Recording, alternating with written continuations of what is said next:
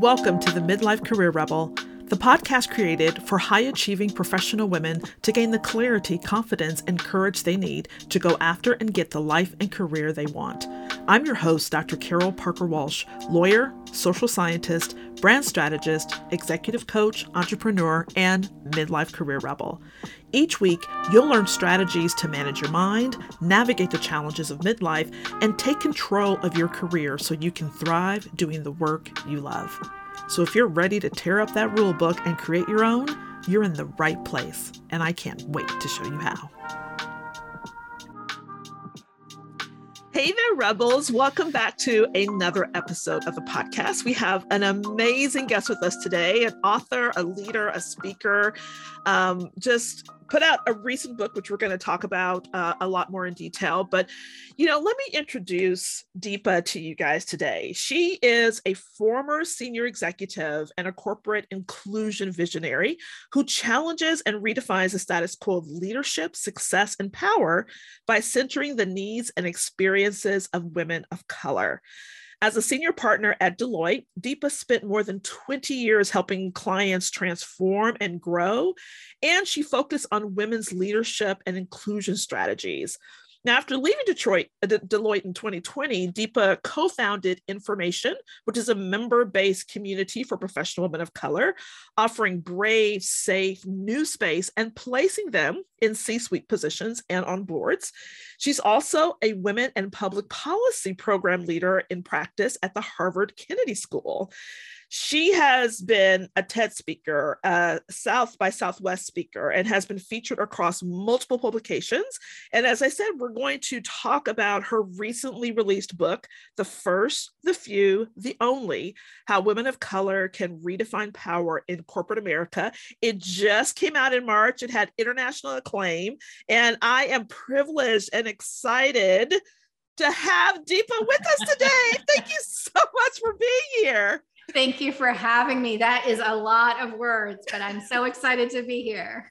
Oh my goodness. I love your background. I think it resonates, at some level with so many women who follow the podcast, who are in corporate life, who are, struggling against societal ideas of success and trying to figure out their own ideas if they've ever done that work, and just, really feeling positioned in a weird place.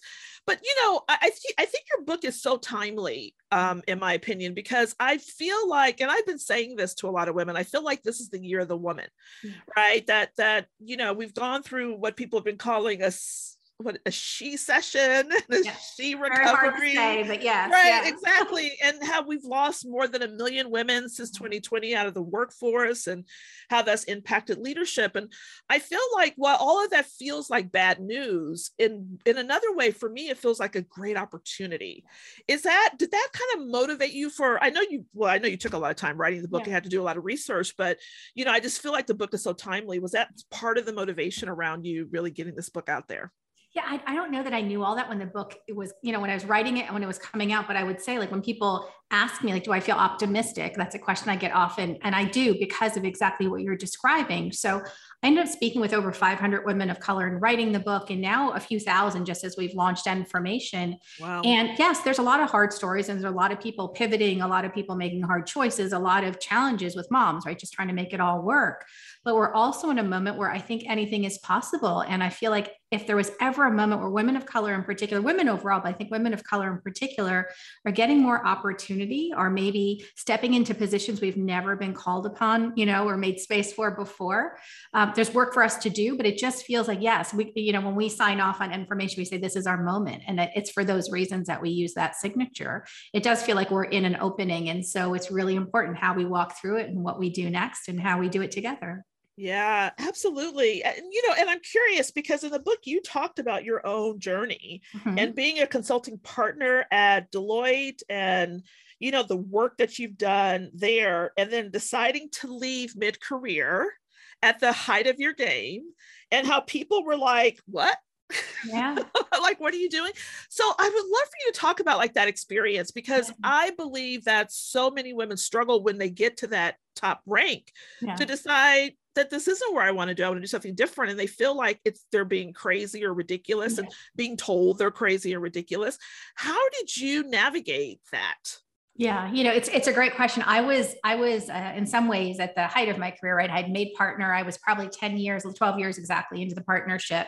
So I was really kind of in my stride. I was a senior partner. I had all the things, right? Yeah. At the same time, I had 20 years in front of me. So from a life perspective, I was mid-career, even though title-wise, I was probably a senior person.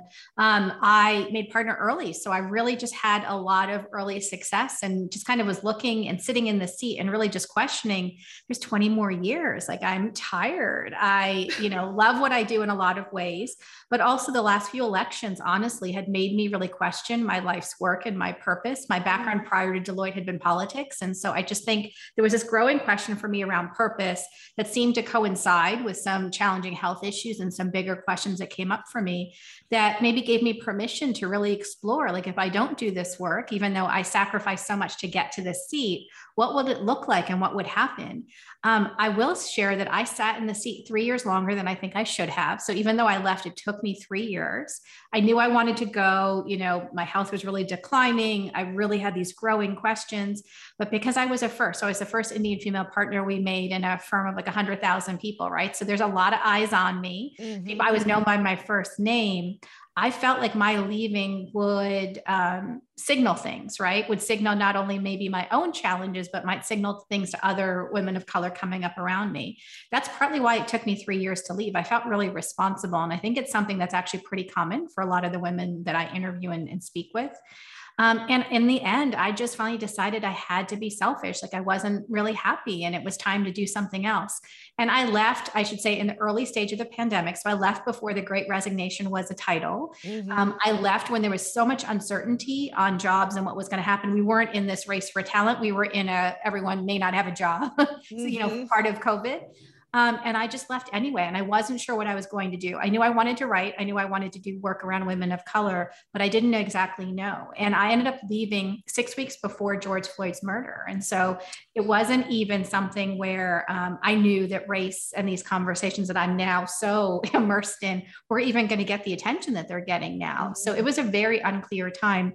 But I think for a lot of the women that I meet, once you get to the seat, I think sometimes you question, is this it? Is this success? Is this what I'm supposed to be doing?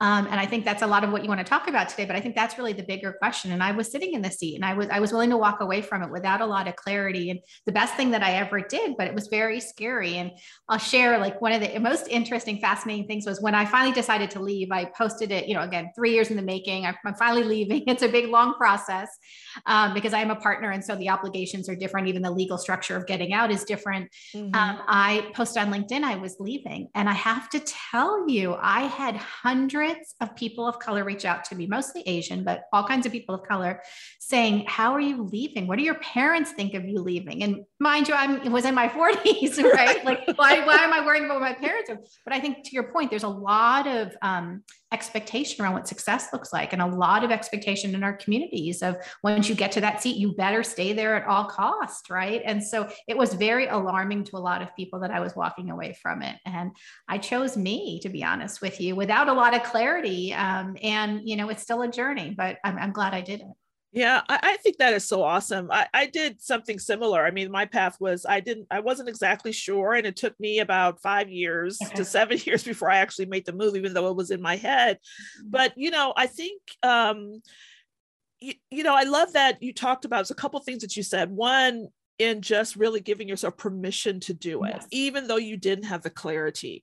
And I think, particularly when there's so much pressure that is crazy, like, you get hundreds of people who are emailing you saying, what are you doing? And, what do your parents think? And, how are you, probably, particularly when you're a person of color and you're like the only one in the family, maybe, or the one of the few in the family who've achieved a certain level. It's like, once you get there, how dare you leave? And you talked about, it was like a 3-year process, but even so, like, what was it that allowed you to say, I'm going to give myself permission and I'm going to do this, even through all of that? Because I think that is such a hard thing for women to move past and move through. Yeah, for me, part of the confusion and part of the time that I needed was my entire identity was my work, and I'm not saying this is a positive thing or a good thing, right? But I had sacrificed so much The job that I had was all encompassing. I sometimes traveled 3 cities a week. Like it's not just a job. It's like a lifestyle. It was, there's a lot that comes with it because of the travel aspect of what I did. And so I couldn't imagine leaving. I ended up taking 8 months of leave. A leave of absence to get well. So I think had I not, to be honest with you, had the health crisis, I might not have been able to take the space to realize I have an identity outside of work and then give myself permission to leave. It was that sort of sequence of steps that finally let me go. And then finally something just really stood out in me that it'll all be okay. No matter what, I will be okay. And we'll figure out how we make money. Like for us, it was stability, it was financial. So my husband had also been a partner at the firm and had left 2 years before. So both of us were about to go do unknown things. I wasn't leaving. People were okay without me leaving, but they wanted me to leave to a job. They wanted me to leave to something else. Like that feedback we all get, especially once you're at a certain level, if you have to go to something. Right. It needs to be justified in their head. Yes. Yeah. And they were really bothered I wasn't going to something. And I just decided I needed the space. And I have to say, I think part of what we don't understand as women and women of color is when you're in a system like that, it's all about the system. It's all about the structures, the values you believe, the pace you believe, the things that are important to you, the urgency you have. It's all tied to that corporate system, right? And once you unplug from it, and again, I had the luxury, I had the privilege of being able to take the 8 months off as a medical leave, right? Prior to leaving as a partner, I just took a leave of absence. It gave me the space to realize I have an identity outside of work. I'm going to be okay. I can figure out other things. I started to realize what do I even want to do? What do I like to do? I hadn't thought about that since I was, 10 or 11. What do I want to be when I grow up? I let myself dream.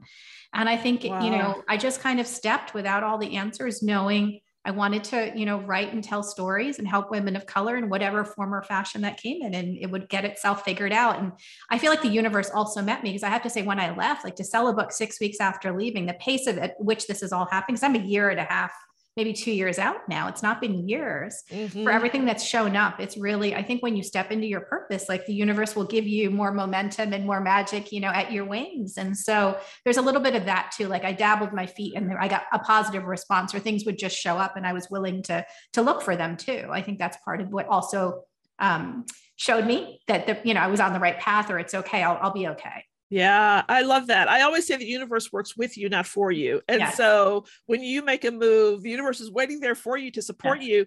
But I love that you said you allowed yourself to dream. And what I also loved is that you trusted yourself. You trusted your own wisdom, your own kind of voice, your own perspective, your own mission and place to go, which I think are some really key points.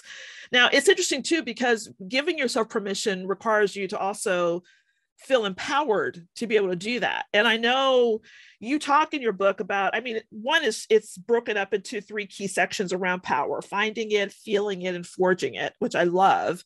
And then also the delusions that people need to get over, both personal delusions, and I think you listed 10 of the corporate delusions that people need to get over in order to really, find their power, or feel their power, and really forge ahead in their power. So, one of the things that, we talked about this, and just this idea about when you're in these positions of power, how do you find your power? How do you get through and to feel it, to find it, and to forge it, and that you found in the research that you've done with these ladies in your book? I think what people don't understand, if you're not a woman of color, is that so many of us don't feel powerful as we're rising or as we're navigating. What I was surprised to find, and I, again, interviewed 500 women of color in writing the book, and mostly I skewed senior, is that these women would be sitting in the highest seats in the country and would tell me privately, but I'm sitting in a seat of power. This was their exact quote, but I don't feel powerful. And the disconnect that I think many of us feel is we have not seen leaders who look like us. We haven't been shown a track where we can be authentic or in full voice. And so as women of color, a lot of us have muted ourselves or conformed in certain ways. And we're performing and doing all of these things, I think, to meet expectations, but some of those things don't necessarily match with who we are and where we come from and what we believe. And so a lot of us end up sitting in these seats of power, as I suggest, but not really being in full voice, or not even really being able to bring important parts of ourselves. And when I work with women of color, I'm not telling them to bring all of themselves to work all the time, just be authentic. I think sometimes that feedback is not helpful, because how do you do that at all moments? But it's really figuring out for you, what makes you feel powerful? What are you not willing to compromise on? And how do you learn to bring those parts of you to work? Right. And what I have found and even for myself, it wasn't hundreds of things. It was like a half a dozen things, or maybe a dozen things for some women. And you don't compromise on those things. I think the other part of it is that many of us have been taught power is something outside of ourselves. We've been taught power is like the seat, or power is behaving a certain way. Power is competitive and oppressive. And that's really what I'm talking about with the delusions. We've been taught success is like defined by what our parents sacrificed. Like so many of the women I interviewed, it was stories, regardless of whether they were immigrants or not, like just how their parents had sacrificed. So we feel really responsible. And yet we haven't figured out for ourselves what makes us happy, or what does success look like for us. So I think the disconnect is also for a lot of these women, they get to the seat and they're not necessarily happy or satisfied because it wasn't their success if it was their family's definition of success. And so I'm really asking us to do the work, even while we're rising, to really question, like, what is it that you really want? And how do you define success? And how do we start to do it in ways that feel authentic or better to us? Because I don't think like the white male definition of success that most of us are now conforming to in these structures, especially in corporate spaces, once we adopt to that, I don't think it makes most of us happy, and it actually makes us unhappy. Yeah, absolutely. Yeah. And yeah, I totally agree. The patriarchy, the societal ideas that have been placed upon us. And so with the women that you talked to, I mean, did you find that, and the way you're describing it sounds like they were just on autopilot, like they got the script? Is like you come out, you get the script and you just follow it, and you move on in line without even any type of self-reflective work to figure out if this is the script you want to follow, or if this is the place you want to go. And then you just kind of wake up one day and you end up at the top of the ladder, realizing in a lot of ways you've climbed the wrong one, or don't even know how you got up there. And now you're trying to figure out either how to get down or around or to readjust it. Yeah.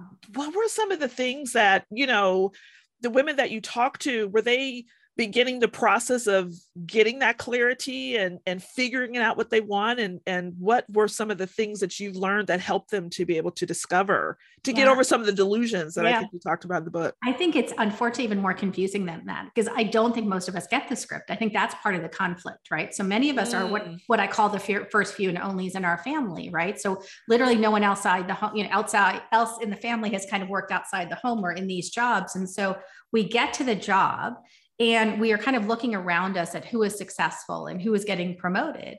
And it's not usually us, or we adapt to those kind of ideas without the full script. And so part of what I want to just be clear is, I think part of what's missing for a lot of women and women of color is the script, right? So we're just adapting and, really editing ourselves quite a bit. And then we end up in the seat. And the other message that many of us have taught ourselves is, once we get to the seat, I'll do it my way.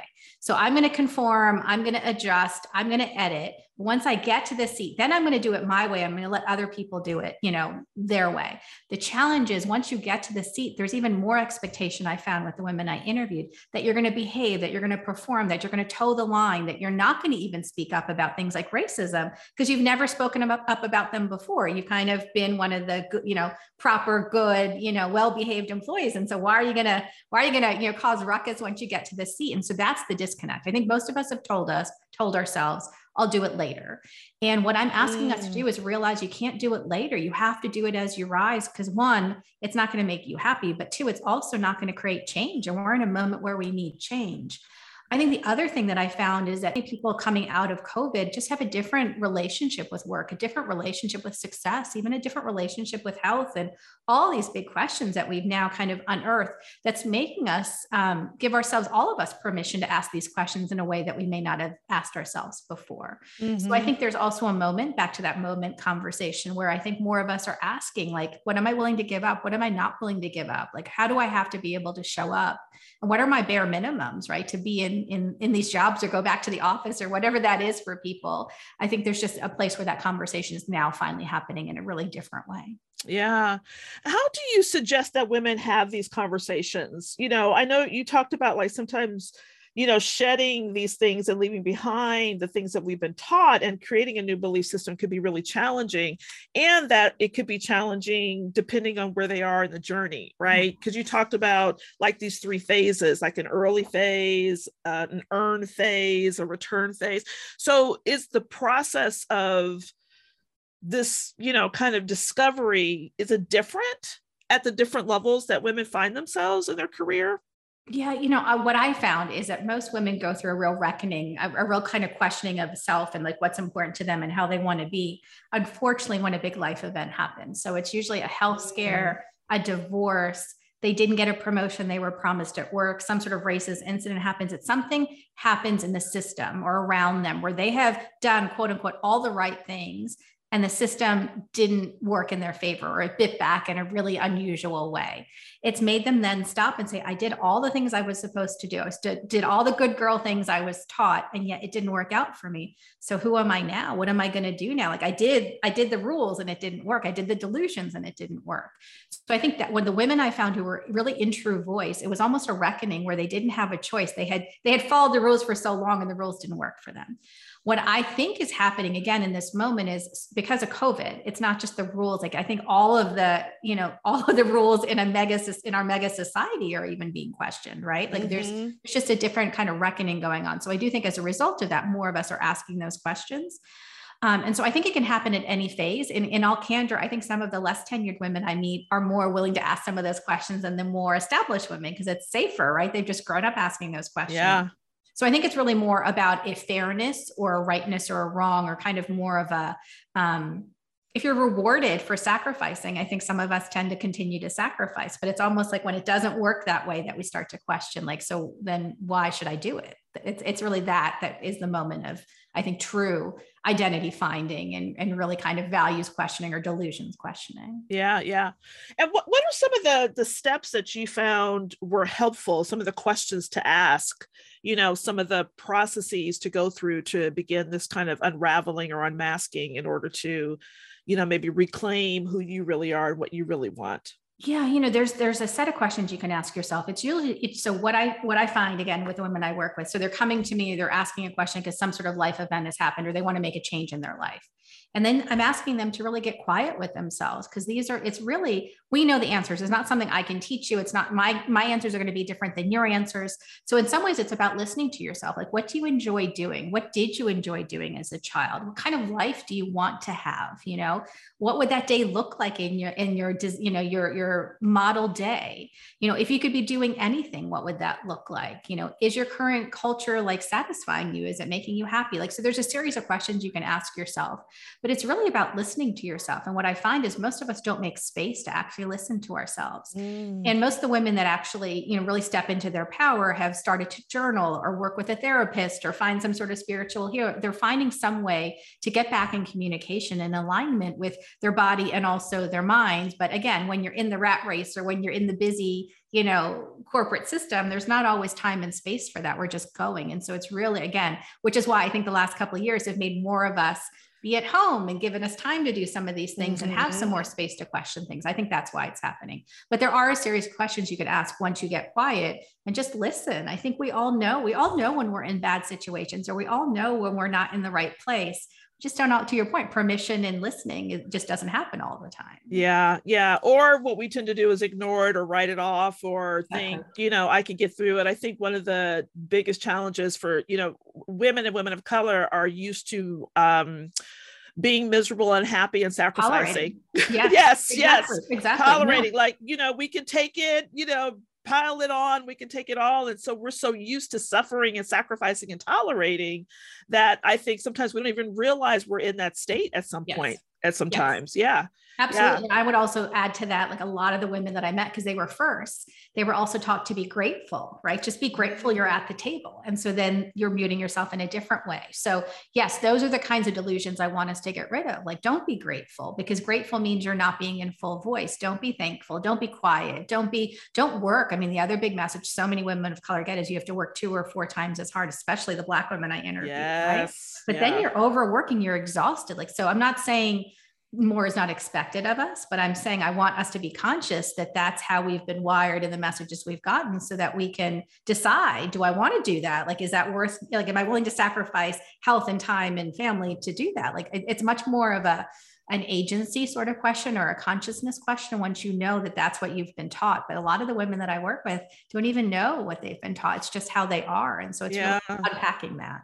Yeah. And then they engage in this kind of contract with their employer where they automatically work extra. And then Yeah. somehow or other in their mind, they think it's because that's what they have to do, Yes. as opposed to it's just something they've walked in with a belief system that has created the dynamic that is making them then miserable. Yes. And sick and all the things. Yeah. Yes. Yeah, Yes. absolutely.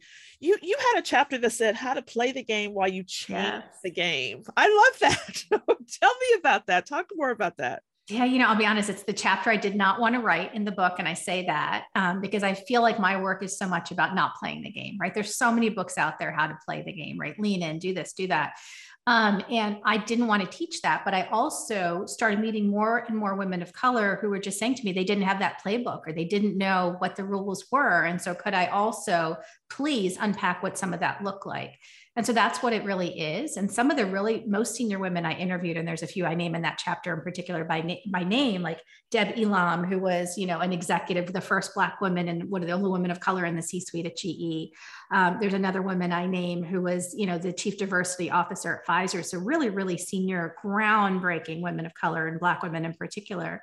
They also shared, like, you have to know how to navigate these spaces if you're going to survive, if you're going to thrive. And so what I find is so many women of color are surviving and so few are thriving. And that's part of what we need to understand. Like, I don't want us to just survive and get to the seat. I want us to be in full voice and be thriving. And I don't even know that we've got to that conversation yet because we're just trying to get to the table and just trying to walk through the door. And that's really part of what we have to also unpack at the same time. Yeah.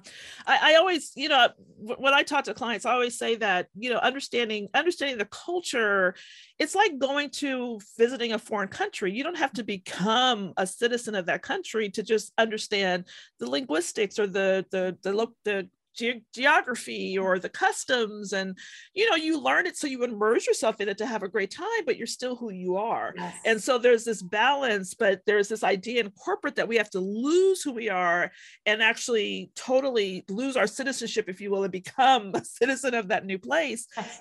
And I think it's just how we've been taught, and that's not really the way it is. So playing the game, the way when I read that chapter, I was thinking that's what came to my mind, was that it really is about understanding the culture that you're visiting for a while, but it doesn't mean that you change, because then you could leave Paris and go to Istanbul. And so you want to be able to take yourself with you fully, as opposed to losing who you are as you're, stepping into these different spaces. I love that. I have a line in the book where I say, like, there's this belief we used to badge through turnstiles when we went to the office, and then poof, we're all kind of the same. Mm-hmm. And that there is, like, you're leaving everything of who you are on one side of the turnstile, and then we're all the same, but we're not all the same. We don't just leave ourselves. And we also don't start from the same sort of playing field. And so what you're describing is really what the baseline of the book is, or really the main point of the book is, if you just boil it down to one idea. One is like that corporate America is not a meritocracy, that shows up differently for different groups of people. But the second is, I wanted women of color to kind of be aware of what is theirs and what is their responsibility and what they have to do, and what is the systems. And there's so few places where I heard us talk about the system and how broken the system is for us and what it expects of us as women and women of color. And I want us to, like, put back on the system, what's the systems. And so to your point, we can choose to do those things. We can choose to work harder. But I want us to know that the language or the culture in some of those countries that you're describing doesn't work for us. And so to really be aware of what's around us so we can be more choiceful is really what I'm unpacking, because we don't talk enough about how the system shows up differently for us and just takes from us. And we have to set boundaries around that. Yeah, absolutely.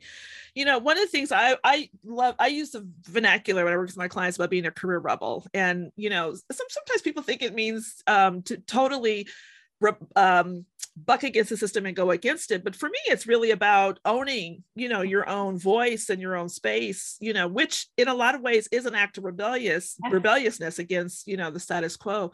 When I mentioned career rebel to you, or when you hear that word, what comes to mind for you? Yeah, I smiled because I love it. So I used to always, I was known for that within my company of 20 years. I was known for being a rebel, right? Or kind of doing my own thing. I like that because I think that's what we need more of, right? And agreed. I don't think rebel is like rebelling against necessarily the values or the way of working. I think being a rebel is like being true to who you are and kind of standing straight in that and not willing to compromise on the things that matter to you. And I think we need more people to be like that in this moment more than ever. So yeah, it's a term. I mean, I hadn't heard your definition of it, but it's a term I always use to describe myself. So I'm probably comfortable with it. So I'm a little biased, but I think we need more of that. Yeah. Yeah. What would be a piece of advice that you would give for, people who are listening, who are resonating with everything you're saying and have been vacillating and stressing and going through that probably a few years of knowing it's time to do something, but still fearful of it. What would you say is just like the one thing they could do to just start the process to help them move forward without the fear of you're going to lose everything or what people are going to say or those type of things, which I know is a lot of work in and of itself, but what would you say the one thing they could do to help move the needle forward? It may be a couple of things. Like, so one would be, I would say to look around. Like, I think it's a great time to be looking around. And, I talk about this in the book that sometimes when you don't pick your head up and know your worth, it can be hard to know that you can walk away. So go explore, call a headhunter, like apply for a couple of jobs, do some interviews. Even if you choose to stay, then again, you're exercising agency and staying. But I think if it's not necessarily job specific or you're just feeling stuck in life, or you're not really even sure where you want to go next, I think it's a little bit of doing that self-work to really understand, like, where are you in your life and what's important to you and how do you want to make your life look? And then I would say it's finding community. So I call it the power of me and the power of we. Like, you need to do the me work to understand who you are and what matters to you. But then you need to find others that are like-minded, because that power of community can help you leave. That power of community can help you find voice. It can validate how you're feeling. So I think it's, if you're not sure, find a place to go have these conversations so you're not alone and kind of muddling in your head about what you should do. I love that. So powerful. Deepa Purushothaman. Yes. Did I get that right? You got it right. I love it.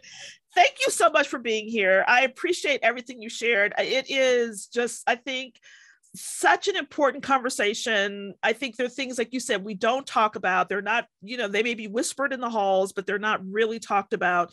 And the other thing I love too is just what you shared about, while the solutions as you present them sound simple, they are anything but they just require a step forward and giving yourself permission to actually engage in it. And so I thank you so much for sharing what you shared today.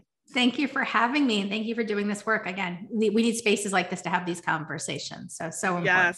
Yes. Please pick up the book, The First, the Few, the Only, How Women of Color Can Redefine Power in Corporate America. I'm going to have a link in the show notes so that you can find more about Deepa's company information, as well as how to get the book, so that if you want to reach out and gain even more information and wisdom for all the work that she has done and shared, I invite you to do that.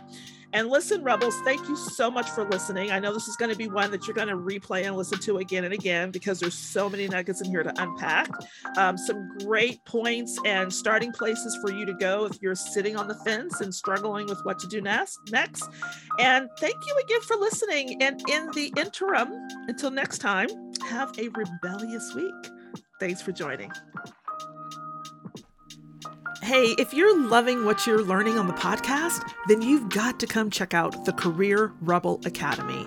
It's where you'll get the individual help and support you need, applying the concepts and strategies you're learning here, and so much more.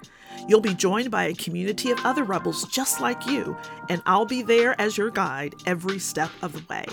If you're genuinely looking to change the course of your life and career, I promise you, this is the place you'll want to be. Just go to www.carolparkerwalsh.com/career-rebel-academy. I can't wait to see you there.